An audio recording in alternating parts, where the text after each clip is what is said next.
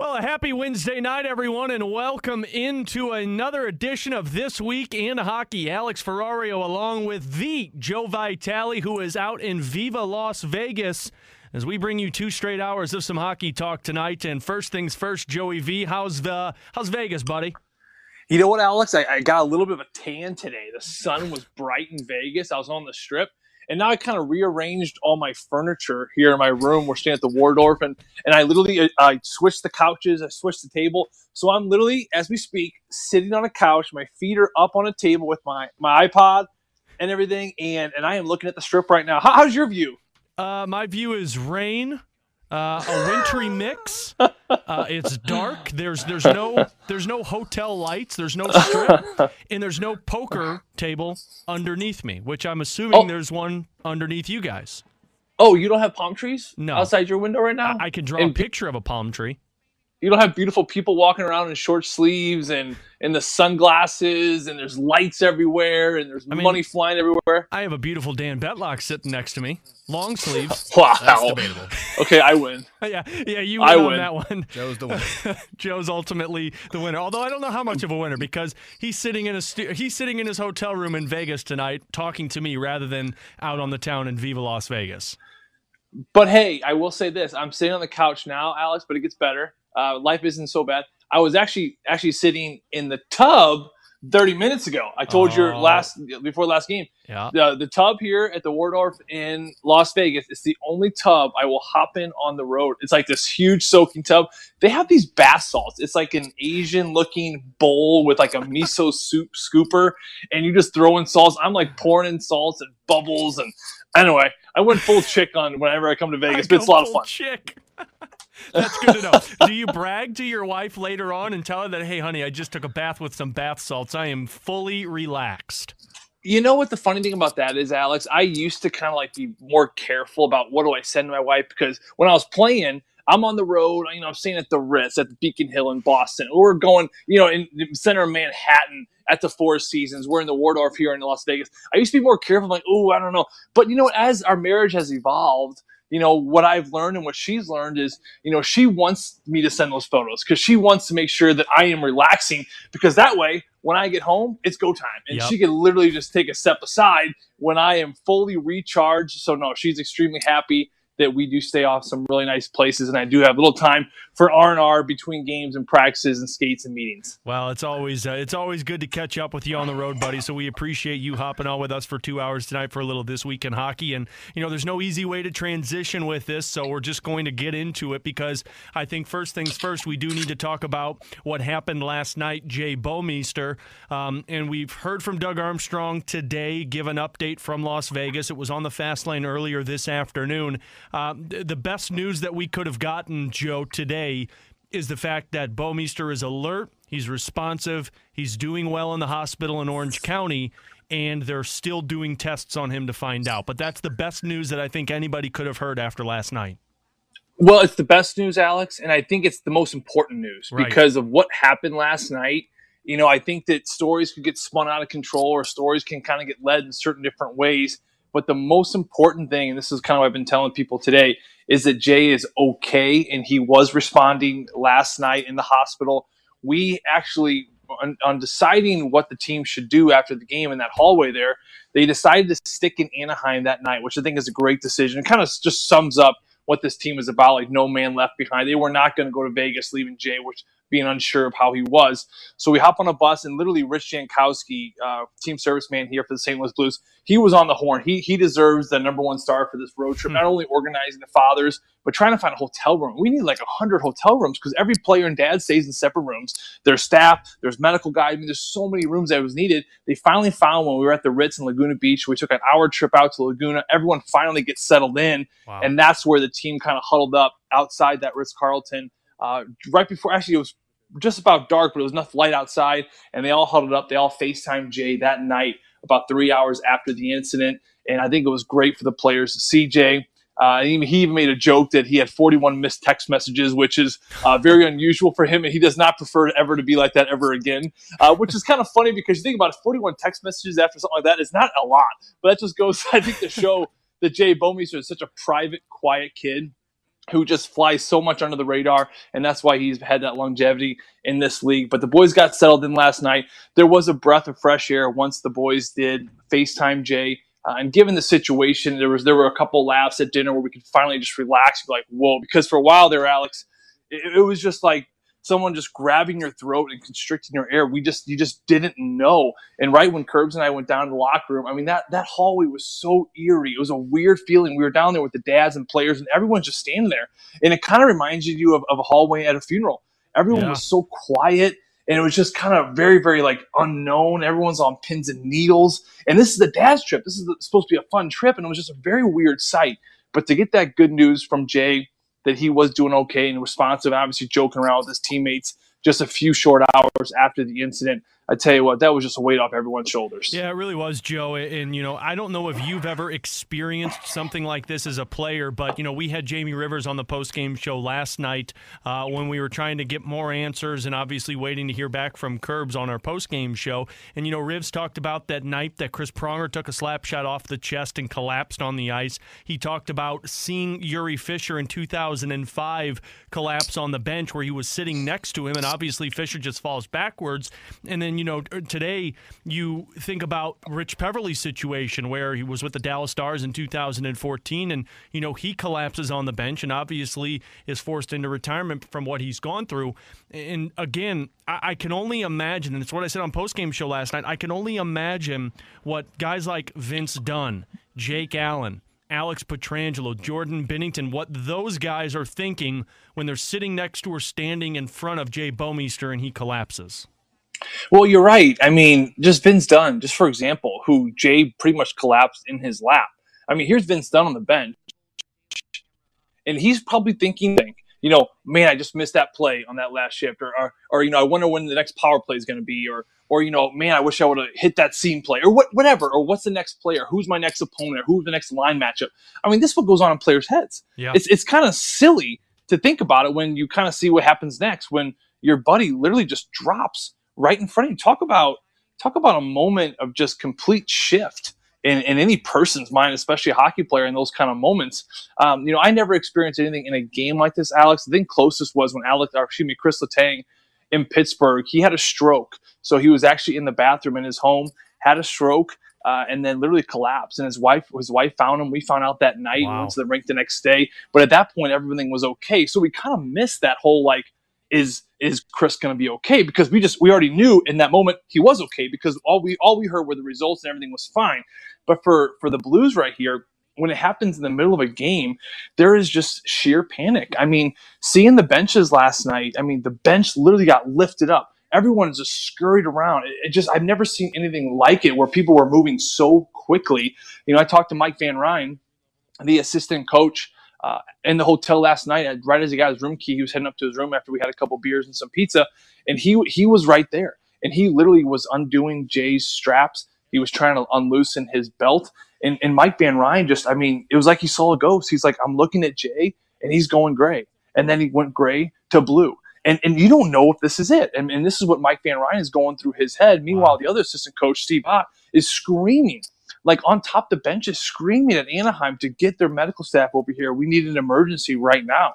And so for these coaches, for these players to experience that, to see that is completely different than like what I had to go through, where you realize at the end of it, he was okay. It was just a traumatic incident, because in those moments, you don't know if Jay's going to be okay. And thank God he is. But talk about just a crazy, crazy turn of events, right? That whole night led up to.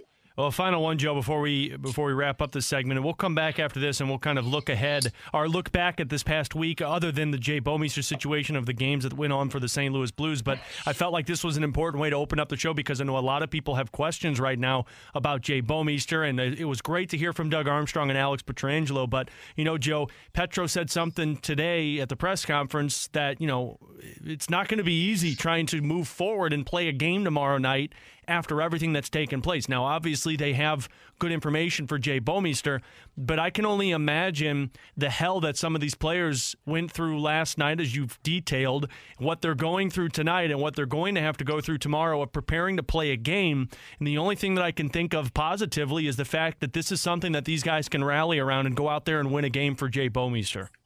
Man, you really hope so, Alex. I mean, in some ways, this is a group that has dealt with adversity. It's a characteristic makeup of this group that whenever things get hard, whenever things on the line, this is where this group just always seems to rise to the occasion.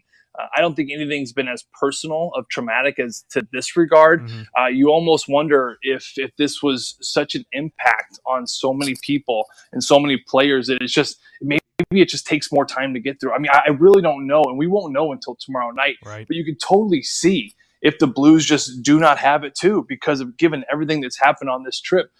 Not to mention, Alex, but we haven't talked about this, but it's the father's trip. Right. I mean, there's just so much happening, right? We can get into this next segment if you want, but there's just so much happening. And, in some ways, thank God it's the father's trip because, someone made the comment last night, oh, and poor Jay's father's here. But then you kind of think about it like, well, I mean, if you're a father, there's no other place you'd rather be. I mean, right. Jay's dad was with him in the ambulance going to the hospital. I mean, of all the games that Jay's dad has missed in his career, the one he is at is with his son. I mean, that is just perfect. And not to mention, Alex, there's with all the players kind of going through this kind of crazy transition for the last 24 hours.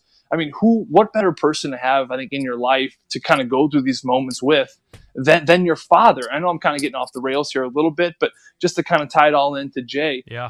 He is a player that just personifies Blues hockey. He means so much to this group. He is just that quiet, just kind of yogi, just presence in that locker room where he doesn't need to say anything, but he's just got that incredible presence where you may not see him or hear him, but you can smell him when he's in the room. You just know he's around, and that's what these players just really thrive from: his leadership skills, his ability to make the simple play.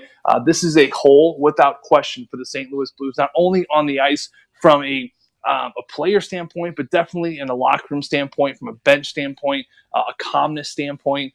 So seeing how this moves forward is going to be something to keep an eye on. Yeah, no doubt about it. And we'll touch on the Dad's Week. We'll touch on this past week for the St. Louis Blues next. It's This Week in Hockey. It's Joe Vitale. I'm Alex Ferrario. Danny Betlock. Dan Pants is in the house. We got more of Hockey Talk coming your way next here on 101 ESPN.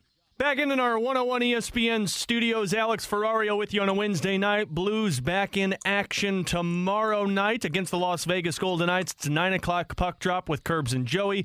We'll have an 8 o'clock Mitsubishi Electric pregame show presented by First Community and an 8:30 BMW of West St. Louis pregame skate. And if you're just joining us, Doug Armstrong, Alex Petrangelo talked this afternoon, gave an update on Jay Bouwmeester, saying that he is doing well, he's responsive, and he's going through more tests. The Blues will play tomorrow night against Las Vegas, and they will make up the game against the Anaheim Ducks at some point later on in the season. But, Joe, as we look back in this past week, and let's start with the Dad's Trip, because I think that's really interesting to talk about kind of, the situation that happened with Jay Bouwmeester last night. And, of course, the best time it could happen is when you're on the Dad's Trip, on the ice, so where that he has medical attention around him. But, it's so odd how this turn of events happens, because I was just watching a video last night before the game, and we were going to use some of the audio in our pregame or in our intermission of the dads out at dinner with all of the players. They're all out having a good time, joking around. Mitch Bozak's going around and interviewing players and the head coach, Craig Berube. And then you have a circumstance like last night. It's just it's a weird and stressful turn of events to start off a Dad's Trip with. Yeah, no, it really is, Alex. And, actually, it's funny. We're at a break there. I texted Jay this morning just to check in and let him know we're thinking about him, praying for him. And he actually just got back to me. He said, thanks, Joe. I appreciate it. And he said he's doing well. So the fact that he's texting not only his teammates, but, different personnel from around the team, it just shows you that he is alert and he is doing okay. So that's number one. Number two, again, Alex, I saw him at the morning skate yesterday morning. Like any morning skate, team just gets off the ice. It's around 11:45, 11:50.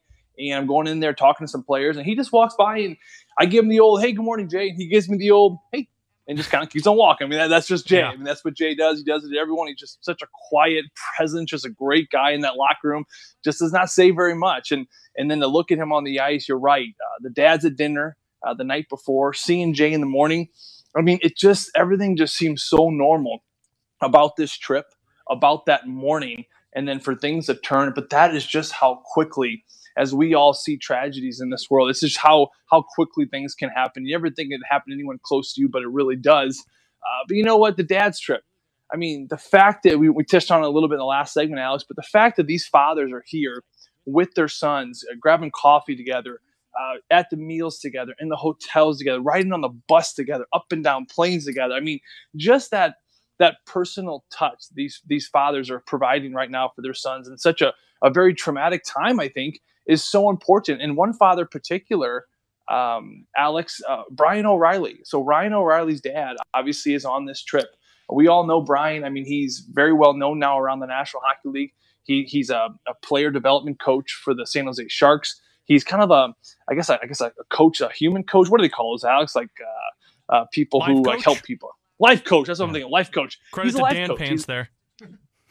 Thanks, Dan Pants. By the way, what a nickname. What a nickname. He's a life coach, and he helps people not only in the sports industry and players, but he helps a lot of people. He's just so much knowledge. I mean, talk about a player you feel like that just sees a person that just sees right through you. Like he looks through your soul when he talks to you. I love my conversations with Brian, but he's on this trip. Now he addresses the team last night when they got to the hotel there at the Ritz at Laguna Beach.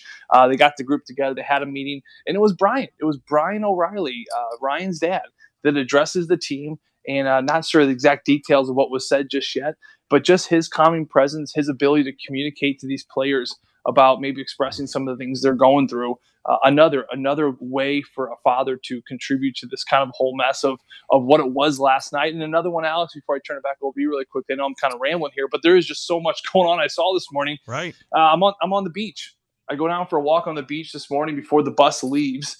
And the first two people I see on this quiet, beautiful beach in Laguna Beach is, Robert Bortuzzo and his father, Oscar. And they're walking together. And they're just talking. And I'm running up behind them. And I'm just kind of watching this all kind of unfold with this beautiful ocean.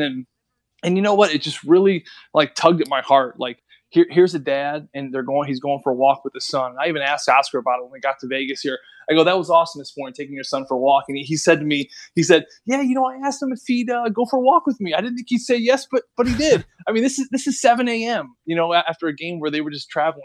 So, I mean, it just goes to show you that I think a lot of players kind of checked in with, I think we all have these check-ins in life. And last night was a check-in for a lot of people. And I don't know what Robert and his dad were talking about. Maybe they were arguing about something. Who even knows? But the fact is they were together. You know what I mean? And, right. and under normal circumstances, maybe they weren't.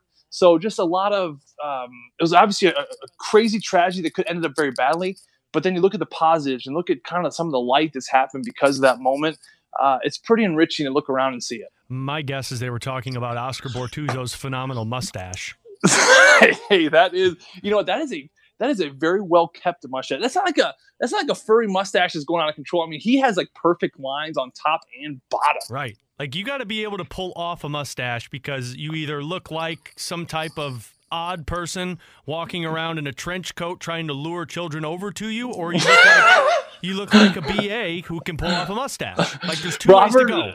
Robert has said he's never seen his dad ever. Now, Robert's 32, 33 years old. Robert has never seen his dad without a mustache. Can you imagine going your entire life with your father having a beard or a mustache and never seeing a change up from that? You know what's funny? I'm the same way. The only thing I can see from my father is a mustache. The pictures that I saw of him when he was in high school, he had a mustache. He's never not had a mustache. Unbelievable. It's the way to do it, man. And then I try and pull a mustache off, and my wife looks at me and goes, "Go shave that off your face." So there's two ways to go with it. Well, and I don't want to talk too much. Obviously, we have to talk hockey, but it's such a tough thing to do right now because you're not even thinking about hockey with this Blues team, Joe, because of these events with Jay Bouwmeester. But I do want to just mention before we take a break here, of the past week for the St. Louis Blues, of course, they wrap up a homestand where they can't buy a victory, it seems, after they lose to the Jets, and then they lose to the Dallas Stars. They head out onto the road to hopefully try and turn the events around for this team. And unfortunately, they looked like they were buzzing against the Anaheim Ducks before the events happened with Jay Bouwmeester, but it looked promising at least to get this team out on the road and try and shake off the cobwebs of what they've been having at home. Yeah, I think so. I think this is exactly what this team needs in this moment. The road hasn't been necessarily friendly. The home hasn't been necessarily friendly. The next best thing, and that third tier to me, is probably just include some fathers, because we'd all know up to that point last night in that game, 7-1 all time with the fathers on the trip. So you would think that this is maybe just the jolt or maybe just the spark this Blues team needs. Unfortunately, the game does get canceled because of everything that happened last night, but the Blues did look good there in those spurts for the first 7-8 minutes of that game. So is this something that's going to start trending in the right direction? Again, the first test is tomorrow night against a very good Vegas team with not only hockey, but a lot of other stuff going on in these players' minds. You can see the game going either way, very positively or very poorly for the Blues, and completely understand either one of those given the circumstances. But I definitely saw a team in those first 5-6 minutes of that game, some great things and trending in the right direction. Well, and that's big, too, for this team. And, it was nice to see Ivan Barbashev score that goal last night against Anaheim. And, Jordan Kyrou set that up. And it's funny, Joe, we were talking about that in the pregame show, and I want to talk about Kyrou a little bit later on tonight, but it was just nice to see him be able to pick a puck off of a defender's stick and pass it over to Barbashev. Put a little confidence in this 21-year-old's game. Well, I think so. And I know we're going to talk about him in a little bit more detail pretty much later in this show. But to just touch on that, Alex, absolutely right. I mean, Jordan Kyrou has been a player that has been up and down dealing with a knee injury from last season. He misses all at camp, spent a lot of time in the minors to start the year. He gets called up. He has a little bit of success, and then here comes a little bit of a valley. He's going through some development issues now, like most players do go through. My goodness, we saw it last year with Robert Thomas. But this is some growing pains coming for Jordan Kyrou. I thought it was a big step for him last night. I know it was just such a small snippet of a game that we saw, but there was motion there. There was movement there. He had a forecheck where he turned the puck over, forced a turnover right after the goal, and then that goal, right spot at the right time. He makes a good poke. He had a difference. He had an impact in that game. He played with a lot more confidence than he's been playing with for the last couple weeks. Well, we'll dive into Kyrou in the second hour tonight of This Week in Hockey. When we come back, we know Vladimir Tarasenko and Oskar Sundqvist are on the injured list right now for the Blues, but there are a lot of big names that are on the injured list. Joe and I will talk about that, and we will also talk about how that impacts the trade deadline next here on This Week in Hockey on 101 ESPN. Back in on a Wednesday night, Alex Ferrario, Joe Vitale with you as Joey V out in Las Vegas. Blues and Golden Knights in action tomorrow night. Again, a 9 o'clock puck drop, an 8 o'clock Mitsubishi Electric pregame show presented by First Community. Now, the good news is Oskar Sundqvist is on this road trip with the Blues, of course, still injured for St. Louis. And then you do have Vladimir Tarasenko, who's on the injured list still. He's skating, but we're obviously still a long ways away from this one. But, Joe, it's gotten to the point now where injuries just seem to be a common thread in the National Hockey League. And there are some really big names that are out for at least the next couple of weeks for their team. I'm just going to list some of these names for you right now. Seth Jones, he's out 4 to 6 weeks for the Columbus Blue Jackets. Connor McDavid, he's out 2 to 3 weeks for the Oilers. Shea Weber out 4 to 8 weeks, possibly the rest of the season for Montreal. Mark Giordano out for 4 to 6 weeks for Calgary. Nazem Kadri for Colorado out 3 to 4 weeks. Steven Stamkos and Nikita Kucherov both were injured in the last game for Tampa Bay, and it's kind of an uncertainty right now. But I don't know if we're having a problem with injuries in the NHL, but this is a big blow for the NHL because of these big name status for all of these teams. Well, yeah, it is, especially when, you're a visiting team. And let's just take the Pittsburgh Penguins who played the Tampa Bay Lightning last night. I don't know where Tampa goes next, but I know that Kucherov left in that game, so he was a part of that game. But let's say, take for example, if they didn't. If you're a Pittsburgh fan, you have the Tampa Bay Lightning come into town. You're excited to see Nikita Kucherov. You're excited to see the big bomb of Shea Weber from Montreal when he comes to town. So it is a bit of a bummer for a lot of fans and for a lot of fans around the league that are fans of all teams and all-star players, not only biasly their own team. So that's number one. I think you look at these injuries, Alex, to me, a lot of it has to do with the time of the year. I mean, you do see a lot more injuries. I've always found that way. With late January, mid-February, end of February on that timeline. The reason is teams are kind of approaching that 60-game mark, and they, a little bit of ways away from the playoff time. And this is where a lot of times with 60 games, you start to see those tweaks. You start to see those sprains. You start to see the groins going out. Now, the Kucherov one, we don't know. All we know now is its lower body. They haven't had further comment on it. But, look at Shea Weber, an ankle. I think Seth Jones was an ankle as well. One was a sprain for Shea Weber. I think that Seth Jones is going to get surgery, and he's going to be out for 4 to 6 weeks as well. Or maybe that was indefinitely. But the fact is, these are lower body injuries that when you're a player, you just there is something to be said about the wear and tear of these games night in and night out. And not to mention any player, these are your star players. This is a Seth Jones that is logging top 5 minutes in the National Hockey League, around 25, 26 minutes a night. You're looking at Shea Weber, who is a bit older now, but he's still logging those heavy minutes. Steven Stamkos is another one. So for me, it has to do with how much these players are playing and this time of the year. Now, I will say with that, which player is going to have the most impact? I don't know about you, Alex. I've always felt that the goaltender position was number one. If you lose a goaltender, that has a huge impact on your team. The next one up is the defensive end, and then comes the forwards very last. I look at a player like Kucherov. I know Tampa Bay Lightning has what it takes up front to make up for it. Now, it's not going to be the exact same, but they still have enough power. Look at Nazem Kadri in Colorado. I think Colorado has plenty from the depth standpoint to pick up the slack for Nazem Kadri being lost. So from the forward standpoint, it's a little bit less. I think the biggest impacts of all the names you just mentioned to me are, number one, is going to be Seth Jones. I mean, Seth Jones and what the Columbus Blue Jackets have been doing with Elvis Merzlikins on the back end right there. I mean, they're really been the biggest surprise in the National Hockey League. John Tortorella is up for the Jack Adams Award, and rightfully so.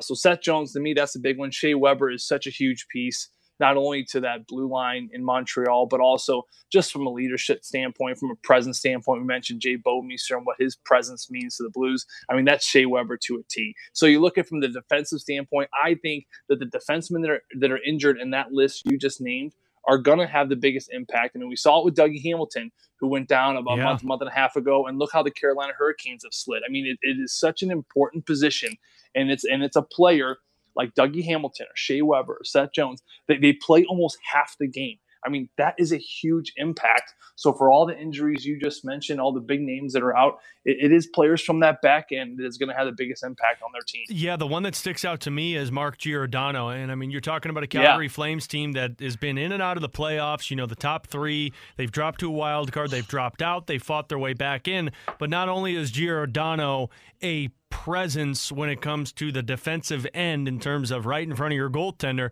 he's also the captain of that team, and that's a big piece to lose from your locker room. I mean, that's taking Alex Pietrangelo out for an extended period of time. And, you know, Dougie Hamilton, I thought, is a perfect example of what you said, Joe, because look at Carolina. They came into St. Louis, a team that was out of the playoffs, but a team that was trending in the wrong direction, because before they came to St. Louis, they were a team that couldn't stop winning. I mean, it was just win after win after win. You lose a presence like Dougie Hamilton, things fall apart a little bit. So I'm really interested to see what happens with Columbus, because they have been playing so solid for their division and in terms of playoff standings and kind of being right in the thick of things. But you lose your quarterback on the power play. You lose that guy who's eating 25-plus minutes for you a night.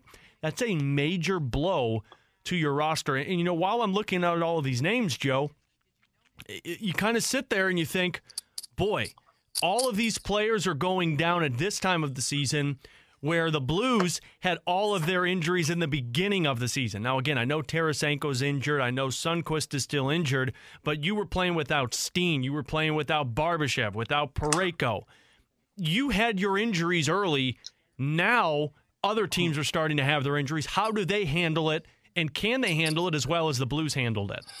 Well, again, Alex, I mean, the point I just made from a defensive standpoint and how that has such a bigger impact on the team, look at the St. Louis Blues. I mean, you mentioned Steen, you mentioned Sundqvist, you mentioned Blais, you mentioned Tarasenko. Again, all forwards, and the Blues really didn't slide off. I mean, we're still here sitting first in the West. Now, would we be any different? Let's say, for example, that what if Pietrangelo went down with a 6 month injury in October? Yeah, would we be in the same place as we are right now? To me, I don't think so. I don't think we're sitting up. Do you know what I mean? Like, we're not in first. I mean, there is something about those back end star defensemen. I know they're on the power play, great. I know they can defend, wonderful. But coaches in the National Hockey League, the two words you hear the most are, we want to play north and we want to play fast. North and fast. If you do not have a good puck-moving defenseman who can shift and move the puck up north and get things going north and play fast, you won't play fast. And that is the problem with the Carolina Hurricanes and what they've lost with Dougie Hamilton. Yes, he's great on the power play. Yes, he's creative. Yes, he can defend. But they're missing puck movement. They're not moving the puck as swiftly as they used to. Forward, it's a forward's dream to look back and see Dougie Hamilton or Alex Pietrangelo or Mark Giordano. And some defensemen, it takes a long time to develop, and some defensemen have it and some don't. So that's why, to me, again, it kind of goes full circle to when you lose a star defenseman, that's when you have an impact. For the Columbus Blue Jackets, geez, I mean, I don't know. I mean, you're losing your most minute guy, your back end, your leader on the back end, your power play specialist, a defenseman that can get up, defend. You know how that all works as far as how they were going to recover. The good news for them is they're getting some terrific goaltending right now. Yeah, well, and surprisingly, because everyone was wondering who the hell was going to be in net for them when Sergei Bobrovsky left in free agency, and he's kind of taken it back it's kind of gone back in his face because they've been getting phenomenal goaltending from Elvis Merzlikins and their other goaltender, the backup guy as well. And by the way, Columbus is sitting in a wild card spot. So, Joe, real quick, the part that I'm intrigued by with all of these injuries is which team comes out more aggressive after all of these announcements. And, you know, we saw a trade by your former team a couple of days ago, the Pittsburgh Penguins acquiring Jason Zucker from Minnesota for Cam Addison, their top prospect, a first-round draft pick, and Alex Galchenyuk. They're being aggressive because, of course, they're in the same division as the Washington Capitals, as the New York Islanders, as the Philadelphia Flyers. They got a lot of teams that they have to deal with in the Metro Division. But out of all of those names that I mentioned to you, is there a team, because of the injury, that seems to you, boy, they're going to have to be real aggressive now? Because to me, there's two teams. One, the Columbus Blue Jackets, because you got to find some type of way to help, and I don't know how they're going to do that because they mortgaged their future basically last year. And the other one is I think Colorado becomes a lot more active at the trade deadline with this Nazem Kadri injury. You know what? I think, again, Alex, I think that Colorado, to me, is going to be okay. I don't know. I don't think they've really given a timeline on the Nazem Kadri thing. I think he doesn't look like it's going to be anything long-term. I think that's going to be a situation where they're probably going to be all right. I'm looking at teams from that back end again. I'm looking at a Calgary Flames team that finished in the West number one last year. They've slid. They've been up and down lately. Now they're starting to trend a little bit better. But you lose your leader, you lose your back end, and there's a team that needs help, I think, on the back end in the first place, especially even with Giordano in the lineup. So Calgary Flames, that's to me one that's going to buy and probably buy aggressively. I like just kind of stick in the Central here, and this really has nothing to do with the teams that have any injuries, but I keep thinking, I keep leaning on a team like Winnipeg right now. Yeah. I don't know what's going to happen with the Dustin Byfuglien. I understand I guess he is injured because of the ankle injury, and he's eating up $7.6 million of their cap space. They terminated his contract too. Yeah, so that's something that, they're going to work out and deal with. So then you got some free cap space before that deadline. Paul Maurice just signed a new extension in Winnipeg. That coaching staff with Jimmy Compound over there deserves so much credit for what they are doing and how they've kind of, really kind of shifted that culture there, given all the pieces they lost in the back end. If you can free up that $7 million that you lost from Dustin Byfuglien, they're going to figure out a way to grab a big piece on that back end. And you don't know, man, from a forward standpoint, I like Winnipeg's team. I just think they need maybe one piece on the back end. And with, Connor Hellebuyck playing as good as he's been playing, they could make a splash here come pretty soon. Yeah, they really could. And, I mean, we saw that firsthand, 2 games back-to-back. It felt like that, Winnipeg was saved by their goaltender. If you get a good defenseman back there and you get some health, Winnipeg, once again, is a dangerous team to deal with. Do you think that does anything for the Blues angle of this one, Joe, in terms of, other teams dealing with injuries? We already saw a trade because it's funny. I saw a couple of reports out there from analysts out in Canada basically stating that the word is what Pittsburgh had to give up to get Zucker, who had term on his contract, is going to have to be more for the New York Rangers if somebody wants Chris Kreider, which to me, I don't know if I'm willing to jump on board with that. Well, I mean, that's an interesting one, Alex, especially because Chris Kreider at this point would be a rental situation. I mean, you could always switch. You could always get a person at the deadline and turn it into a contract, right? Like we saw there with Mark Stone in Vegas, for example, or Carlson in San Jose. But for a rental standpoint, I mean, you're talking at least a first round, a prospect, and probably something more now for Chris Kreider. And looking at a rental situation, it really just boils down to how aggressive will Doug Armstrong be, and how urgent is this window that they're going to be looking at. I mean, if he feels a 1-2 year window, and this could be the year for us, especially have Tarasenko back. I mean, you're throwing all your eggs in the basket. and you're going to be aggressive, and you're going to go after Chris Kreider. And it may cost you a first rounder. It may cost you another prospect. It may cost you 2 prospects. I mean, you don't know. But if that's the case and you feel like Chris Kreider is that player that can kind of get Blues over this little hump they're on right now and then really kind of fly through the playoffs, he could take his playoff experience. I mean, he's a 6'3", 215-pound winger that can absolutely burn. I mean, he is such a mix of size and speed and grit. I think he would fit so well into the Craig Berube system of that puck possession, wanting to play fast. I think he'd complement either of those top 2 lines very well. Again, but a lot has to come down to Tarasenko. A lot has to come down with Craig Berube's aggressiveness. But I know one thing, Craig Berube will not get Chris Kreider if the asking price also is too high. So it's just about finding that balance. But I definitely think a player like Chris Kreider will help this team. Anthony Duclair, he's another player in Ottawa who's having a career year. He was at the All-Star game. I played with him in Arizona. He's a terrific kid. He's fast. He's got a great attitude. When he came into the league, a little bit of a hothead. I think kind of a youthful, kind of knucklehead, I guess is the best way to explain it, but we all are. We've all gone through that transition. But he's a player that, from what I understand now, has just really matured. He's taken his game to a whole nother level. He's understanding what it is to be a pro. He's only on like a $1.6 million contract. I mean, this could be a great pickup. He will get picked up, I believe, from someone, unless Ottawa feels very strong and they sign him to an extension before the summer. Who knows? But that's another player to kind of keep an eye on. He can play that left wing. He can play with speed. It's another great option. That's Joe Vitale. I'm Alex Ferrario. We're going to play a little game with Joey V when we come back because 2 numbers being retired tonight in the NHL, the Vancouver Canucks. Of course, 1 number is going to be retired next year by the Blues. So we're going to find out how good Joe knows retired numbers in the NHL. So we'll hit on that next here on This Week in Hockey on 101 ESPN. Final time this hour of This Week in Hockey. Plenty more to get into next hour. We will talk about Jordan Kyrou and Craig Berube. We'll talk about Chris Pronger's number headed into the rafters. We'll talk about the NHL possibly back to participating in the Olympics. And then, of course, we have What's Up with that. But as we welcome back in Joe Vitale from Viva Las Vegas, Blues in action against the Golden Knights tomorrow night. Joe, how do you feel about numbers retired in the NHL? You think you're good with it? Yeah, I'm great with it. I mean, yeah, I'm great with all of them. I mean, the National League-wide one, obviously Wayne Gretzky, no one should touch that number. And I think it's cool. I think it's a cool tribute when the teams do it individually. Of course, we're going to see Chris Pronger's done next year. To me, I love looking up at the Raptors and all these buildings I go to, Alex, and it kind of reminds you of some of the greats that really laid down the foundation of this team, and to pay tribute to them, to make sure no one wears that number and everyone can kind of recognize it looking above in these buildings. I think it's a terrific thing. Why? What about you? You don't like it? Oh, no. I love it. We're going to play a game here, and I want to see how good you are with them. But first things first, you played against the Sedin brothers, didn't you? Because same conference. Oh, yeah. You're totally on board with the fact that those 2 numbers should go into the rafters. I personally feel like they're Hall of Famers.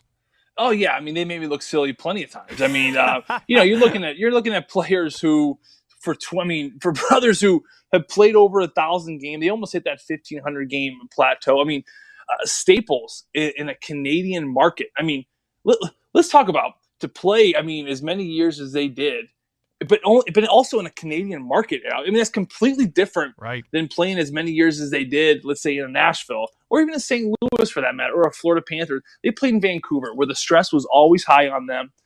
Going back to when Ron Burke drafted them. Of course, Vancouver had the 3rd overall pick back in '99. Berkey did his kind of shuffling around, and he ended up doing a trade with Tampa Bay, who had the number 2 pick, and then grabbing both Sedin kids. I mean, that was just phenomenal in itself. And for them to go as long as they did in Vancouver, to me, absolutely, without question, they both belong in the Raptors, and especially for how they ended their career. I mean, I think it was an overtime game where I forget which Sedin scored, but the other one Sedin assisted on in overtime. It was magical, man. Those 2, you cannot think about Vancouver Canucks without thinking of the Sedin twins and, of course, Pavel Bure. All right, then, Joe. So let's see how good you are with some of these numbers. I'm going to give you a name, and I'm going to give you the team, and I want you to tell me if it is in the rafters there or if it's not in the rafters. And fans can play along. You can text us at 65780 if you think. Maybe give Joe Vitale a little assistance with this one. All right, you ready, Joe? Let's do it. All right, first one's first. Of the Dallas Stars, Mike Modano. Dallas, of course, Modano's is retired. So this game is, you're questioning if I know if they're retired or not? Because Mike Modano is 100% number 9 in the rafters. I know that. Do you remember when because I honestly thought it wasn't in the rafters yet. I thought it still had to be done. But it went up there pretty quick after he retired.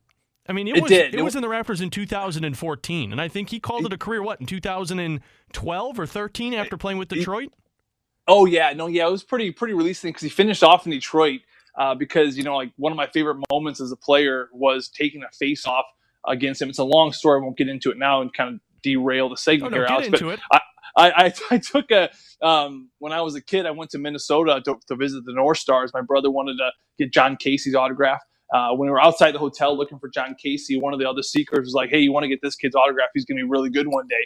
I go, "Oh, yeah, who is it?" And he said, "It's Mike Modano." I think I was maybe 7 or 8 years old at the time. I get Mike Modano's autograph. Fast forward, I'm 24. It's my first preseason game of my rookie season, and we're playing the Detroit Red Wings, and I take a face-off against Mike Modano. The photographer at that game, he got a shot of it with like the whole rink at the Joe Louis in the background with all the teams at that face-off dot in the offensive zone. Anyway, I got that picture. It's in my bar, and I know Joe Micheletti, who Mike Modano married his daughter, and Joe said to send me the photo, and Mike will sign it for me. So I'm looking forward to that. Oh, but yes, hell yes. Getting back to what you said, Mike Modano's number is retired because I remember when we go to the Dallas Star, I believe it's the American Airlines Center down in Dallas, right when you get up to the broadcast booth, there's a huge 4 foot by 7 foot portrait of Mike from behind, a shot from behind with number 9 going up in the Raptors. All right, so that's an easy one. Next one, Jeremy Roenick. Ooh, Jeremy Roenick. I don't think his number is retired with Chicago, is it? Dan, do you want to jump in on this one, see if you can guess? I would say no, because of all the other time he spent with the Coyotes. So his number. Coyotes? Yeah. He was with San Jose too, wasn't he? It's retired in Arizona. It's in Arizona? Okay. Wow. Oh, yeah, it is in Arizona. Shoot, I should have known. Yeah. 97, no big deal. Just your old team. I get half a point. We get half a point. Yeah. Joe, give Joe half a point. Oh, man. How do I not know that? I mean, I played there. I guess I don't know. But, man, how did I miss that one? So you always 27? What number was he? 97. 97, that's right. Yeah, because I thought his number was retired in Philly, but it's not. And it's amazing. He only played 6 years in Phoenix. I mean, he bounced the players that bounce around the league all the time. You don't think of Jeremy Roenick as a retired Phoenix Coyote because he played there, I think, only 6 years. He started his career, obviously, in Chicago. Then he went to Phoenix, but then he bounced around in Philly. I think he played a year in LA. Right. He finishes his career. I know for a fact he finished his career in San Jose because that's right before I cracked in the league. But for players that have been around, he's not like a Marty Brodeur, who just kind of, you think of him as a New Jersey Devil. I mean, Jeremy Roenick's been around forever. So, man, I guess I should have known that one, but you stumped me there. Stumped it. Okay, next up, Paul Kariya. Paul Kariya's number is absolutely retired in Anaheim because we were just there last night, Alex. Timo Solani and Paul Kariya. Just making sure. Yeah. And one other one. You know who the other one is? Timo Solani. Paul Kariya, and then one more. Niedermeyer. Oh, Niederreiter. Niedermeyer. What did I say? Niederreiter? Niederreiter? No, I don't think that. Okay, next one. Craig Conroy. Craig Conroy's number is, and I guess it would be Calgary, right? Yeah. I'm going to say no for that. I'll say no on that one, too. No is correct. It is not retired. Yeah. Although, and his points may not much shadow it, but he played such a long time in Calgary, helped them to a Stanley Cup final. Of course, they didn't win. That was the year that they lost to Tampa Bay, but he does hold the record, I think, at least for the team in terms of a lot of assists. Next up, Brendan Shanahan. Brendan Shanahan's number, geez. Oh. This one stumped me because I could have sworn I knew this. My initial reaction was yes in Detroit. That was my initial reaction. Joe? I mean, see, that's another one of those things you would imagine that there would be retired in St. Louis for what he did there. But I'm gonna say no. I'm gonna say no. He's not retired. So he's not retired, and yeah. I thought he was either retired by Detroit, or I thought it would have been retired by the New Jersey Devils, who drafted him, and that's where he started. He was not retired by any of them, which surprised the hell out of me. You'd think he'd be retired over Roenick right. Right. Again, that's one of those players that bounce around a lot, so you don't really know. But he's a Hall of Famer. He's won Stanley Cups. Yeah. It's why wouldn't it be? But he didn't really embody any team specifically, right. Which is the recognition of that team retiring that number. You know what I'm trying to say? Right, yeah, for sure. It's like Shane Doan never won a cup. He doesn't have the numbers that Brendan Shanahan had, but his number will be retired in Arizona because of what he meant to that organization. organization for such a long time. You know what I mean? Right. It's funny because I was on the fence of Pronger, and I think the way you just explained it there, Joey, with having an identity of like with that team of what Embodies they did. one team. Yeah.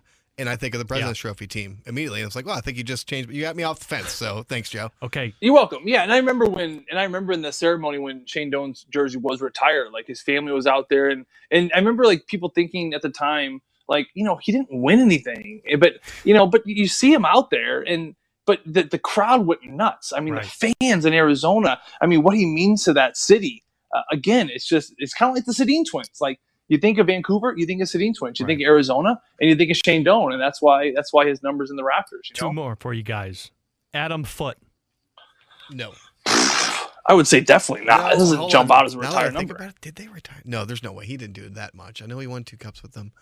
Did he win 2 cups? 2 cups? He won. I'll say yeah, they put it up there. You know, what number was he? 52? I'm trying to think if I've ever seen 52. Yeah, 52. You know what? There is a 50 retired in that freaking Pepsi Center. Is it Adam Foote? I need a yes or no, Joe. Okay, yes. I'm going to have to go say yes. I remember there's a 50 in there somewhere. It is not. Wow. It's not? I trumped both of you guys. Man, I didn't know I was that good at that. So here are the numbers that are retired. I thought it was. Oh, my gosh. I'm incorrect. It is retired. It is retired, right? Like, yeah, it is retired. For a minute there, I put it up and I said, there's no way it's not. But yeah, it's retired along with Ray Bourque, Patrick Waugh, Milan Hajduk, Peter Forsberg, and Joe Sakic. Dude, I knew there was a 50s up there somewhere. I remember it was kind of an odd number too, so 52, right? Adam Foote. Yeah, that's right. Man, he's been 12 seasons with him. I didn't realize that. Do you remember when you guys did the player from the 2000s you would tell your family about or whatever? Yeah. Milan Hajduk I thought would be on that list, but then I start looking at his numbers. Kind of overshadowed by the guys he played with, right? Yeah. All right. Really good. We had one really good season. Final one for you guys. This one's a tricky one. Minnesota, they retired. Boy, I don't even trying to find a way to phrase this. The Minnesota Wild fans. Are they retired? Wait, what? The way you're saying this, I would say yes. This is Alex question when I talk to players. Okay, you're a polished professional. Okay, no, you're better than that. That's what you think. You think I'm a polished professional. So are the Minnesota Wild retired? The fans. I mean, it seems like something they would do. Like the 11th, like the 12th man in Seattle kind of deal? Guys, I get it. I butchered the question. Jeez. The Minnesota Wild retired the number 1 for their fans. Oh, my goodness. Come on now. Number 1 fans? Come on now. So that's not really it's a question. You're just stating a fact. I was just stating a fact because I was so excited to tell you how dumb that was. But I blew it. What else is new? But we'll admit it tonight that Joe Vitale and Danny Betlock, Dan Pants, know retired numbers in the NHL. We'll take a break. God, that was awful for Aria. We'll take a break. We'll come back and talk a little Jordan Kyrou next here on This Week in Hockey on 101 ESPN. Well, Joe, I can just officially call it and just let you and Dan do it the rest of the night. I'm getting texts from all kinds of people butchering that question. These are the moments that I'm glad Chris Kerber's not a part of the show. Oh man. Right? He would have roasted you darker than the Brussels sprouts I had for dinner last night. Oh, nice. First of all, why are you eating Brussels sprouts? Because, buddy, I'm trying to keep it tight. Hey, summer bodies are built in the winter. You know that. Summer bodies are built in the winter. That is the most profound thing I think you and I have ever talked about on the airwaves. Although I will say, last week we talked about flossing, and I took up more flossing because you instilled that into my life. I feel like I needed to bring up the intelligence of this show because you just completely butchered it on our last segment. Yeah, I really did. We need to start making people feel a lot smarter when they're on the airways with us because I just butchered that bad boy. We'll talk more. If there was a contest for the worst question ever asked in the history I basically answered my own question and then paused to try and fake you guys out and just freaking, I don't even know where to go with that anymore. But Hey, Hey Dan, I need you to tape that and then send it. We're gonna start the 618 show tomorrow when the Blues play the Vegas Golden Knights with that clip. Okay. Dan, will you do that for us? I will grab it. Yikes! Please don't. Thanks, do that. brother. I can't wait to hear. Curbs is going. Oh God, he will butcher. He's gonna cut you. He will butcher the hell out of me on that one. We'll talk more about Pronger's number going up into the rafters in our next segment. But now, Joe, I wanted to get into a little Jordan Kyrou talk, and we started a little talking about that at the opening segment tonight. But it was nice to see Kyrou, one, be in the lineup yesterday. Of course, he was on the fourth line, but, after Craig Berube had that long talk with him at practice on Friday, and after Craig Berube made the comments of, he's got to be able to play in the NHL, a lot of people were thinking, boy, the relationship right now must not be good between Berube and Kyrou. And I see it the complete opposite way. This is Craig Berube's opportunity to help Kyrou go from a 21-year-old who's only played in the AHL to being an NHL forward, and I think that's exactly what he was trying to accomplish with his comments.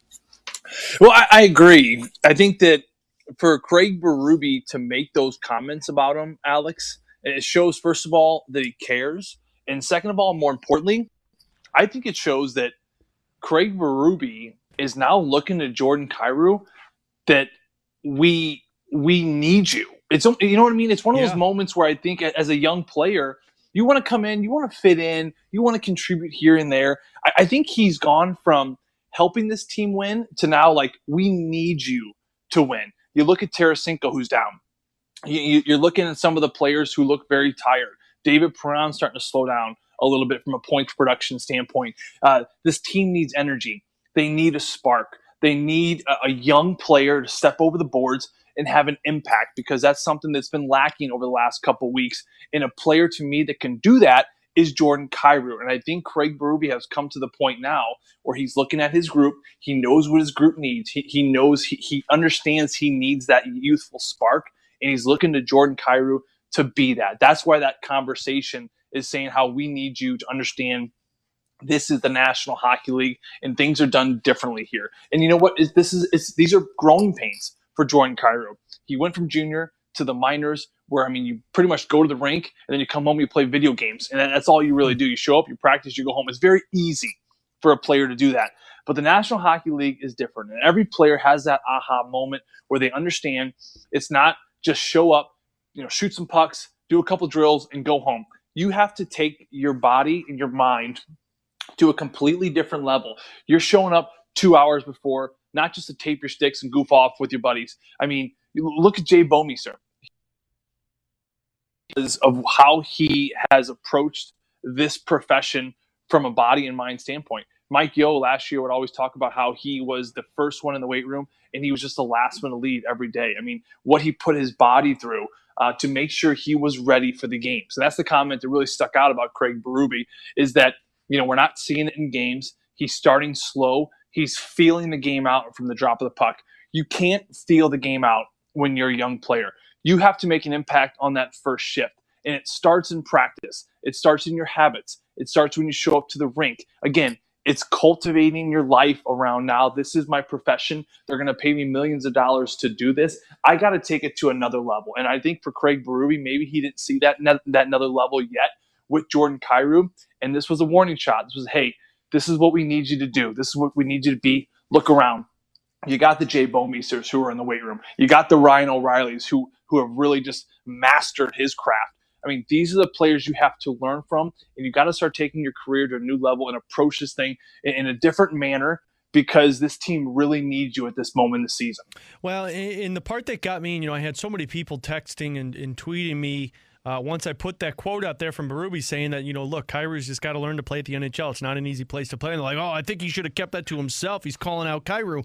I don't think that's it at all. If you look at what he has done through his time being with the Blues organization, whether it was Chicago Wolves or up with the Blues as the head coach or even the assistant coach when Mike Yeo was here, he's changed the younger players' games and provided them confidence. Ivan Barbashev. Curbs, you and I have talked numerous times about what Berube did for Barbashev confidence while in Chicago. Oscar Sundqvist, when you look at what he was in Pittsburgh and what he became in St. Louis with Craig Berube. Robert Thomas, and that's the one I always go to, Joe, because Last year, Robert Thomas was in the exact same situation Jordan Kyrou was. He couldn't go to the minors, couldn't go back to juniors. He was at the NHL level, and he wasn't performing to what Craig Berube or Mike Yeo wanted, so they sat him out. They let him sit up top with Steve Ott and Sean Farrell and David Alexander to watch the game and then go in there and perform. And I think he had that aha moment last year. Well, and we all saw now what Robert Thomas has become. But again, it was his decision.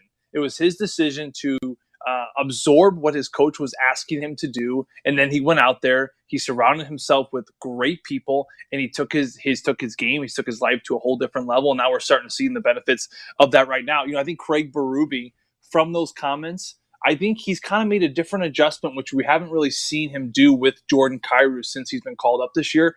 Looking at last night's game, Alex, he started on that fourth line. Now, Jordan Kyrou is a top 6 player. Yeah. At least he was heading into the National Hockey League. They put him with Jaden Schwartz and Braden Shen. They've tried him up with Ryan O'Reilly. They've had him with the Bozak line on the third line as well. But we really haven't seen him start a game on that fourth line like we did last night. Now, I really like that adjustment from Craig Berube because, again, we're talking about a young player who's still trying to find his place on this team and in this league, trying to find consistency. And with that, it becomes even more stressful when you're playing with superstars and all-stars like Braden Shen and Ryan O'Reilly. Now, instead of that, he comes into the game last night, and he's looking over to his left, or excuse me, to his right, and he sees Ivan Barbashev. Well, that's a familiar face. And then he looks even a little bit more farther to the right, and he sees Mackenzie McEachern. That's a really familiar face. So I think from a comfort level standpoint, I think that game last night was a lot easier for him because he wasn't stressed about fighting Jaden Schwartz. He wasn't stressed about making sure Ryan O'Reilly got the puck in the area where he needed to, or David Perron continues his point tear this season as he kind of, recreates his career and kind of gets to the next milestone. So he's not worried about all those things. He's just worried about playing hockey, and there's no stress around him to really force him in decisions he doesn't want to make. And we saw the benefit of it. I mean, look at that game last night. We talked about it in that first hour there, Alex, but he, his forecheck, his speed, he caused a turnover that led to a good scoring chance for the St. Louis Blues. He had good back pressure off the goal where he's in the right spot, right in the middle of the ice, stick on the ice, good fundamental. He gets a poke. He sets up Barbashev for the only goal the Blues scored in that short game last night for the St. Louis Blues. But immediately he had an impact. You saw his speed. You saw the confidence. I think this is a good base. I think it's a good foundation to start Jordan Kyrou on. Maybe don't throw him up there on that top line where he's going to potentially log 15, 16 minutes. Because we saw that last week, and he had about 4 turnovers in that first period, and that's why he got sat pretty much the rest of the game. Maybe start him off at the bottom. Let's get him used to it. Let's get his legs going. Let's get his confidence going with the limited minutes he's going to play with players around him that are familiar. And then from there, maybe that's where we build. Maybe he's having a good game on the fourth line. We put him up on the third line every now and then. Or maybe someone's slacking the first line. Let's say, for example, I don't know, Jaden Schwartz is having an off night. Maybe if he's playing well, then you give him a little shot on the first line. Kind of manage it from that standpoint. I could see how that could really benefit a young player coming into this league and trying to find his place. Yeah, without question. And we'll see if he's in the lineup tomorrow night, I would imagine, especially picking up an assist. You'll see him in the lineup for the Blues against the Golden Knights. It's Joe Vitale. I'm Alex Ferrario. It's This Week in Hockey. We found out on Saturday night that Chris Pronger's number 44 is headed to the rafters. Joe and I will discuss that next here on 101 ESPN. Back in on a Wednesday night, Alex Ferrario, Joe Vitale with you. We will be back with you next Wednesday night when the Blues are home, I believe. So 6 to 8 o'clock, another Wednesday night. We're back to a little normalcy with This Week in Hockey, which is always a good thing. But we come your way every week. And, of course, John Kelly comes your way every week with Behind the Bench, presented by Boardwalk Hardwood Floor. You'll hear from the head coach, Craig Berube, and a couple of other entertaining guests that comes your way Friday night from 6 to 7 o'clock. Along with Joe Vitale, I'm Alex Ferrario. Saturday night, we found out some exciting news. Exciting news for Blues fans as well, as number 44 is headed to the rafters, and we did some number games a little bit ago, Joe, and this one to me is just a perfect decision by the St. Louis Blues organization to retire Chris Pronger's number because, as you stated earlier, you retire the number of somebody who embodies that team to where when you think of a team, you think of that player. And Brett Hall, Brian Sutter, Bobby Plager, Bernie Federko, Chris Pronger is one of those guys who, when you think of his name, you think of the St. Louis Blues. You do. I mean, so my first impression of Chris Pronger actually happened, Alex. So it was back in 2011. Okay, so follow me on this one here. Okay. So in 2009, my Uncle Joe, he has this farm out in St. Genevieve. It's like in wine country. It's just like a beautiful house and a nice stretch of land. So he bought it from Chris Pronger back in like 2009 or 2008. I'm not sure what happened. I'm only in college at this time. This is all kind of happening in 2008. And this may have been when he went from St. Louis to Anaheim. Anyway, so my uncle and Chris Pronger, they negotiate the deal. My uncle buys the farm from Chris. I don't know what happened in the negotiation process, and my uncle could be a bit of a hothead, but I remember him telling me that if you ever see that Chris Pronger, he goes, Joe, if you ever make it to the NHL, I know you were drafted. If you ever end up making it there and you play Chris Pronger, would you please just smash him so hard and just beat the crap out of him? I'm like, oh my God, sure, geez, like what? I'm not sure if there was some negotiations with the price, or maybe something didn't go the way he wanted it, or whatever. Long story short, he buys his farm. It's a beautiful farm. He has no ill will towards Chris, but there was just probably something, as we all know, whoever we buy houses from, there's always hiccups in that process. I think we need to have Pronger on, and I think we need to have Uncle Joe on to hash this out. Hey, you for the sake of Chris Pronger, you don't want to have my Uncle Joe in the same room with him. I will say that. But anyway, so I get to the league. 2011, one of the last year's Chris Pronger's in that league. He's playing for the Philadelphia Flyers. I was with the Penguins, so we had some battles. I remember that first game. I remember seeing Pronger was playing. I remember thinking, like, oh, wouldn't that be funny if I could just line him up and hit him for my Uncle Joe? It was the first period. It's a forecheck. The puck's thrown into the left corner. It's kind of whipping around the boards. He ends up getting it behind the net, but I'm, like, winding up speed. And I remember he's behind the net, and he just gets the puck, and I'm, like, so close to him, and I'm full speed. He's got his head down. I'm like, oh, my God, I'm going to light him up. I go to throw the biggest hit. Alex, I bounce off him like a rubber ball, like against like a brick wall. I mean, literally, like I took the worst of the hit, and he didn't even see me coming. I mean, that is how big this guy is, and I kind of was like a dog with my tail between my legs going back to the bench.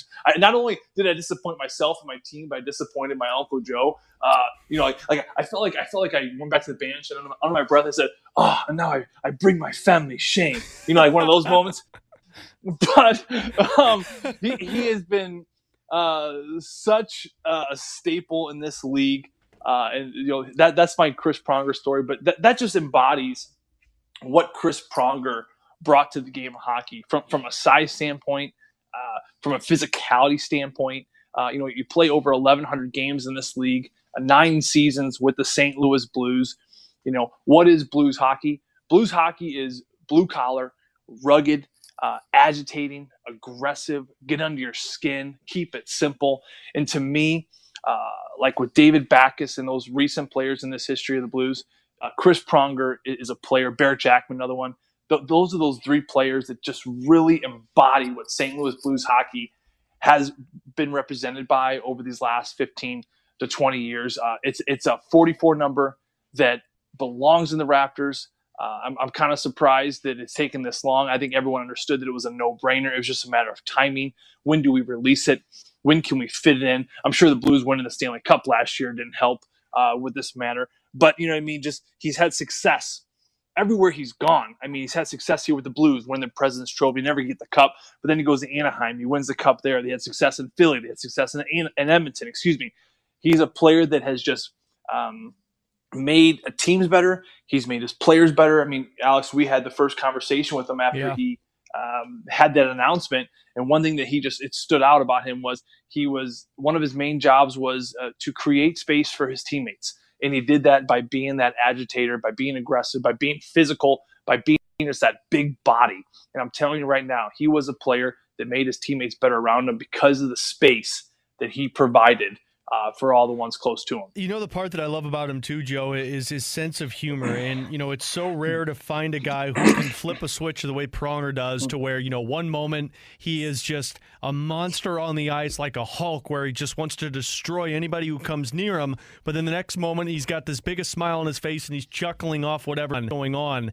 And I thought, your conversation and question with him on Saturday was excellent. And if people missed it, you joked with him and said, Chris, I think I still have a limp from a hit that you laid on me. And he joked back with you and said, you got me at my older days. He said, you should have met with me in the 90s. That's right. Hey, that was great. Yeah, he said, I got you in 2011, eh, Joe? I was like, yeah. He goes, oh, you got me in my last year. He goes, you're lucky I didn't get you mid-90s, late 90s. I was like, oh, my God, how funny, how witty, but right. That's that generation of hockey players. That's that wittiness, Alex, that you see every day with these players. I mean, there's the expression, leave your emotions at the door. Check them at the door when you come to a locker room, because there's no holding back. And I think when you're Chris Pronger and you've been in the league, again, for 1,100 plus games, I mean, you see some peaks and valleys, you see some personalities, and you can't help but let that affect you and kind of shift your personality. And it's one of the coolest things about hockey players is that wittiness, as is that humor, the ability to improvise on like a drop of a dime, like literally in a split second. If a conversation goes one way and something said, how they can just quickly jump on it and make a joke about it. I mean, but that is a credit, I think, to also the speed of the game. I think that our nervous systems are so shooken up, and we have to react so quickly because we've been doing it our whole lives. And that's why in those conversations where players can just find that humor. I mean, Kelly Chase is another one. I mean, just players that they just have. Even a quieter example of all that is Chris Pronger's partner, who's on the trip here, Al McGinnis. I mean, he is a quiet guy, but man, he is witty. Like everything he says, you're like, where did he think of that? Like, and where do people think of these things? Don't you? But, don't you hate those people because you're like, why can't I be that good? Yeah. Right? I tell you what, man. But Chris Pronger, he's a class act. He is so good off the ice, even to this day, with the alumni, how he helps out around St. Louis. A great presence, a great person. I remember the Jumbotron last year when the Blues were on that run, Alex, to the Stanley Cup championship, and they put up all those alumni, and they were kind of, the different little snippets. Yeah. They had Chaser and Plager and Pronger and Hull. I don't know about you, but every time Pronger came on, I felt that there was just a little bit more energy than any of them. Yeah. I think it just speaks volumes of how much these fans appreciated what Chris Pronger did. 44 in the rafters, absolutely no question. Well-earned and well-deserved for the entire Pronger family. Well, and it's no surprise either, and no coincidence. Wherever he went, he had winning with him. He goes to Anaheim one year, he wins a Stanley Cup. He goes to not 1 year, but he goes to Anaheim a couple of years, and they're in consideration. They win the Cup the 1 year. He goes to Edmonton 1 year, takes him to the Cup final. Goes to Philly, he goes to the Cup final 1 year. It's no coincidence that this guy just has winning around him his entire career. And again, we'll see that number 44 go up in the rafters next season at a to-be-determined date. When we come back on This Week in Hockey, the NHL might be willing to participate in the Olympics for 2020. Is that a good thing or a bad thing? Joe and I will discuss next here on 101 ESPN. Back out on a Wednesday night, Alex Ferrario, Joe Vitale with you. We got one more segment after this. It's our What's Up With That segment. A couple of biggies we'll get into. One including an alma mater of Joe Vitale's. No big deal. But we'll save that for our last segment. But before that, Joe, I want to talk a little Olympics with you because this was a hot topic last year, if I'm not mistaken, or maybe it was 2 years ago, 2018, I guess, when the NHL players wanted to participate in the Olympics. And basically, the NHL wouldn't allow them. They told them that if you're going to play in the Olympics, you're going to be suspended for the rest of the season. Because I know Alex Ovechkin was really upset about it, talked about wanting to participate. And it kind of seemed like it took a hit between the NHL and the NHL Players Association. But now at least it seems like they're making strides towards getting this back in 2022 as the IOC, basically in charge of the Olympic Committee, said that they will welcome back NHL players and do so by covering the costs of insurance, travel, etc., everything that goes into it for the players that they weren't willing to do in 2018. So at least we're seeing strides toward possibly another Olympics. Well, I think so. And I really hope this works out for players, for the league, for the global growth of the game, which has been a priority for Gary Bettman. And I think for the sport of hockey, this is why Calgary Flames had to go to China. I think it was last year they spent time in China. I mean, they're trying to get more and more games over there to just increase this game. So that's obviously a priority for our commissioner. For these players, I think missing that 2018 South Korea games, I think that was it was a hit for some of these players. I think that these players love representing their country. I think of the moments in Vancouver when Sid won it in, I believe it was overtime or double overtime to beat USA. I mean, those are the cool moments. I remember the Sochi games. Those must have been back, I guess, in 2014 at the time. I do remember one thing about Sochi, though. I think that whole setup it had to be built in a very timely manner. And from what I received from players about the Sochi games, Alex, I think hotels weren't necessarily finished on time. The travel was a bit of a disaster. Yeah. I think there were a lot of hiccups. Let's just put it this way. There were a lot of hiccups with the Sochi games back in 14. I think that's why in 18 in South Korea, that played a huge role into why the NHL and the NHLPA couldn't come to terms about how to get this figured out here for the players. That's why the IOC, as you mentioned, the International Olympic Committee, has addressed, they've come right at the players with open arms and said, hey, we're addressing these things. One of the big things was insurance, like players' insurance. If a player gets hurt over there, they're going to negotiate that. Another one is travel costs, how they're going to get there, where they're going to stay. These are some of the issues that happened in Sochi, why they missed in South Korea. And this is something that the Olympic Committee has come together, and they're trying to reach the NHL and the NHLPA, saying that we want the players to come over there. And I think, again, not only for expanding the league from a global standpoint, like we already mentioned, but how exciting is it? I remember those Sochi games. Yeah. I mean, the fourth line, I think I remember I want to say Canada was like Martin St. Louis, I think Rick Nash and Matthew Shane. That was like your fourth line. That's a terrible fourth line. You know what I mean? Like the dream teams. Like how cool is that to see all these superstars representing their country in such a midpoint of the season? Not only for those players, but I'll tell you what, there's a bunch of players, NHL guys back home that definitely want to see it, not only from the excitement from the game, but those Olympic breaks, those are like 2.5, 3 weeks. I mean, players have a really nice vacation when these players, especially go to a place like Beijing, which they'll be in 2022. So I hope it works out. You know, I will never forget that Olympic, Joe, where it was USA and Canada, where, of course, TJ Oshie scored those shootout goals before they went to the championship game.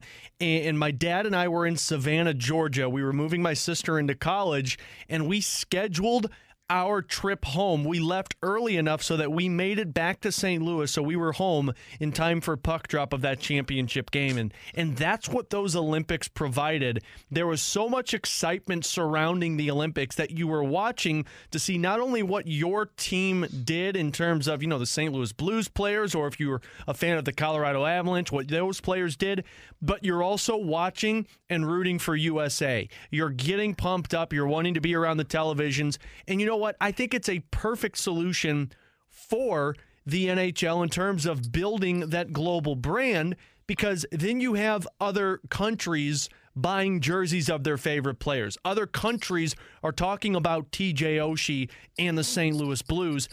The only holdup with this topic, of course, is the taking the 2.5 weeks off, to where I guess the NHL feels that they're getting robbed of 2.5 weeks of television deals, of all of the product that they're giving out, the ticket sales, the television viewerships. That's where they feel like they're losing their money. But to me, I think that's something that the NHL can suffer from for 2.5 weeks in terms of building the brand from the global perspective. Yeah, I think you could lose money in the short term, Alex, but let's talk about an example you just brought up. I mean, when TJ Oshie went on that shootout tear that he did, I still will watch every shootout from the Washington Capitals, just waiting for TJ Oshie to shoot.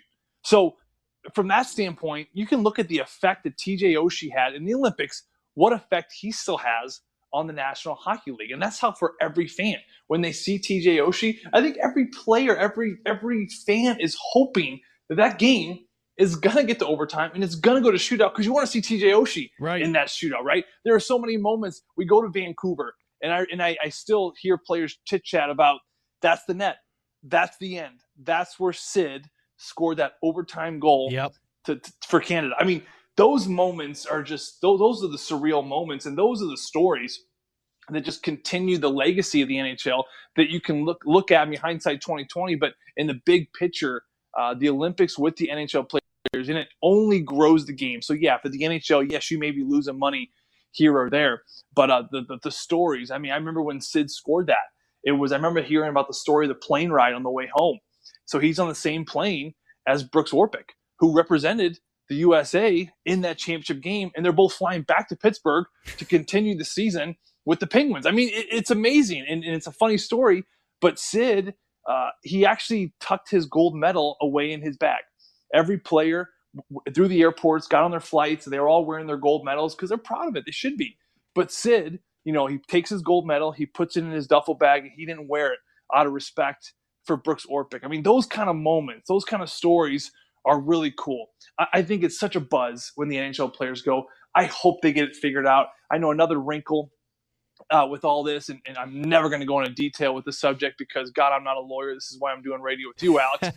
But the CBA is up at the end of the 2022 season, which kind of has a wrinkle where I believe the league is saying that unless there's a renegotiation in play, they don't feel comfortable with letting the players go. But then the players are saying, well, if the CBA is not up until the end of 2022, we're still within range of the current CBA kind of platform. So why does that matter? So again, without getting into details, because I don't want to talk myself into a circle when I don't really know the subject, but I know that's a big part of it. And so I'll let the lawyers kind of figure that out. But that is another wrinkle with the NHL, with Gary Bettman and Bill Daly, and what they're going to try to figure out and make sure they kind of iron out the details of that. And again, it just comes down to negotiations with Fierzy as well. So we'll see. And one more thing that I think it does too, Joe, is, and I know the NHL has been trying to build a global brand by, like you mentioned, sending them to China and sending them to Sweden. I know the Blues played in Sweden a few years back against the Detroit Red Wings. I think, because the players talked about that China trip of how it really kind of screwed with the beginning of their season because they had to adjust to the time zone. There was some jet lag still. I think that has more of a lasting effect than a 2.5-week break in the NHL for the Olympics, because there's more of a leniency. It's not in the middle of your season. It's not dictating your NHL season. It's just a break, and you can eliminate the bye week that's there because the 2.5 weeks is the bye week, so you're just adding a week on. I just think it does an awful lot more for the team to where you're not having to find different ways to send them to Russia or send them to Calgary, or not Calgary, to China or Sweden or to Sochi. I think you can just focus on letting them go represent the team every 4 years in the Olympics. Yeah, I mean, that's a good way to look at it, for sure. I mean, I will say, if this doesn't get worked out, I mean, you almost question why send Calgary to China? Why try to make such an impact on this global stand if they're not even going to be participating in the Olympics? Because, I mean, there is that side of it, too, from the jersey sales and just the excitement from around the world. And I can tell you another thing. If they don't work it out, I don't expect any teams in the near future to be going to Beijing or be going to anywhere in Japan to be playing those Global Series games. Because, like you said, Alex, I talked to Matthew Tkachuk, I talked to James Neal about this when they had to travel last year. That had a significant impact on these players from a body standpoint. They had to come right back and jump right into the regular season. Talk about a disadvantage they were at right out of the gates for that season. I mean, you're traveling all the way across the world for this. You want to hope that it's for something. And I think if the players can get into the Olympics, you can see the benefits of these small trips, like the Blues had to take to Sweden. But if they don't, it does kind of put like a little sour spot, like, man, what are we trying to build here? Right. So again, I do hope that the International Olympic Committee, the NHL, the NHLPA, they can all sit down. It won't be a quick negotiation, I don't think, but at the fact that the IOC, has come back at the players and is addressing their issues about how they want to improve all these details to make it more of an incentive to get there. I think that is such a great step to seeing Marty St. Louis and a Matthew Shane fourth line. Again, of course, with different players, because Martin St. Louis, that wouldn't be a really good pickup for the Canadian team at this point. May want to pass on that one, at least at this time of the year. We'll take our final break. We'll come back with a little What's Up with that as we wrap up This Week in Hockey tonight here on 101 ESPN. All right, Joey V, as we wrap up a little This Week in Hockey and some What's Up with that, I'll start things off with the New York Rangers. If not already dealing with the trade deadline and the rumors of Chris Kreider being on the move, Pavel Buchnevich. Totally just butchered that. I just totally butchered that name, if you know where I was going with it. So they were walking out onto the ice the other. Man, I am having a bad night tonight, Joe. Hey, before we go there, I was thinking that I know how you could have asked that question better. Okay, give it to me. Why didn't you just say this? Why didn't you just say, hey, guys, I guarantee you cannot tell me what number 1 was retired from the Minnesota Wild? Just say that. God. Just say that. Joe, you just made my night worse now, because now you just one-upped me there. You just showed me, man. You just showed me radio. Oh, no. Dan freaking pulled it.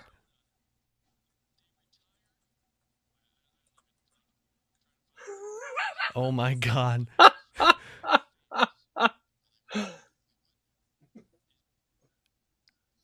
Oh, God. Oh. God, that's just embarrassing. But yeah, that's the way I should have phrased it. I can't even handle that. I can't even handle that. The silence was deafening. Yeah.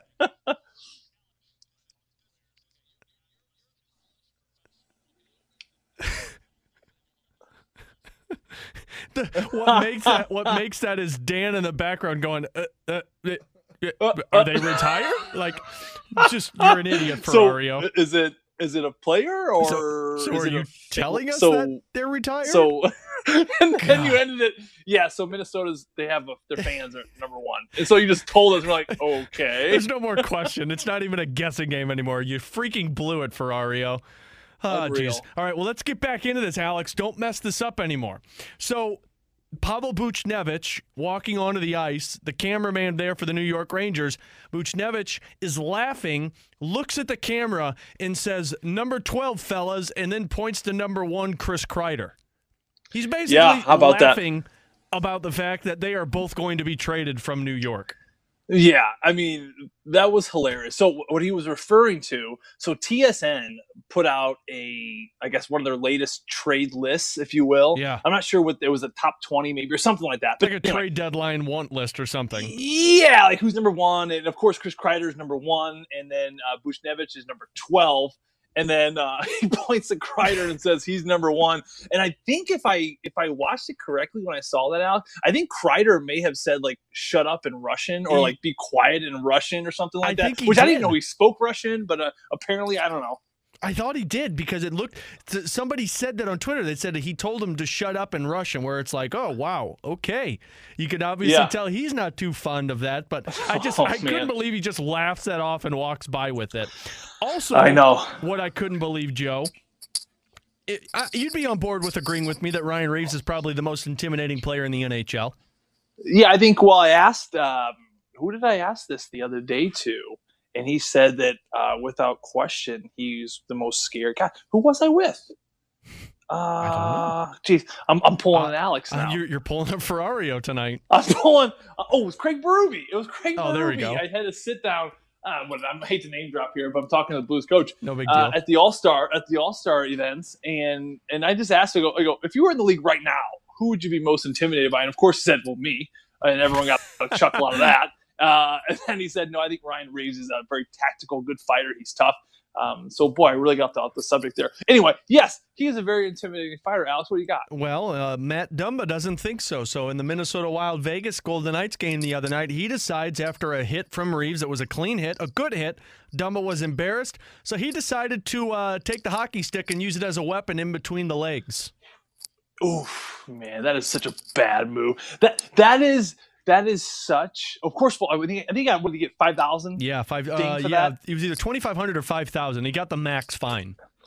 Okay, so he got a ding. He got the money ding for that. Of course, that is one of those plays in hockey, Alex. That is just, of course, it's illegal, but it's also just one of those unwritten things you just don't do. You know what I mean? Like the goaltenders back in the old days, Eddie Belfour, Marty Brodeur would come up and spear someone right between the legs. Like it's a 2-minute penalty, but whatever. You can't do that. Another play that's not a penalty, but for example, you just never do in the league, and you will be just heckled till the day you retired. Even after retirement, we were playing in Pittsburgh, and I remember Sid came back to the bench, and he was freaking losing it, like losing his mind. Effing bullshit, whatever, you know what I mean? I'm like, what's going on? And apparently, he was coming into the offensive zone, like a 2-on-1, and he drops the puck back to Dominic Moore. And what Dominic Moore did was he was calling for the puck. He was saying, Sid, drop it, while Dominic Moore's playing for the Tampa Bay Lightning. So he's playing for the other team, and he's yelling to drop the puck. And again, Sid lost his mind, and he addressed it in the media. He said he's calling for the puck. I know it's not against the rules. It's just it should never happen in the game. Like there is a code. There is a code, and he violated that code. I think when you spear someone between the legs, like Dumba has done, like goaltenders have done, spearing's another one. Yes, it's illegal, but also it's more about the code, and you violate that code, and you start doing that more in that league. And I tell you what, you get a bad name for yourself, and no one wants to be around players like that. I had no idea that was an unwritten rule to not call for the puck. It is. You just don't do it. I mean, even when you do it and it works, even your teammates are like, "Oh God, that's kind of gutless." Jeez. That's kind of gutless because again, you're playing a game where yes, you're using your eyes, but you got to use your instincts. You got to listen. Teams are communicating. You just can't hang on your eyesight. So to hear things, to feel things, and for other players to kind of trip you up and call you by your first name to drop it, oof, bad luck. Wow. Well, Joe, we are going to wrap up with that one, buddy. Great stuff tonight. It's only 6 o'clock in Vegas, so go have fun the rest of the evening. I'm going to take a nice bubble bath again. My second bubble bath of the night. God. I might get some food in to go. This is, you know what, it's been an emotional one, but it's been an emotional couple days for Joey Broadcast. So I think I'm going to a nice little chicken fingers from room service, a nice bubble bath, and put me to sleep. You are a beaut. Joe, we'll talk to you tomorrow night, buddy. Thanks, Alex. Have a good one, pal. That's Joe Vitale. Big thank you to Dan Betlock. Blues and Golden Knights tomorrow night at 9 o'clock right here on your home for the Blues 101 ESPN.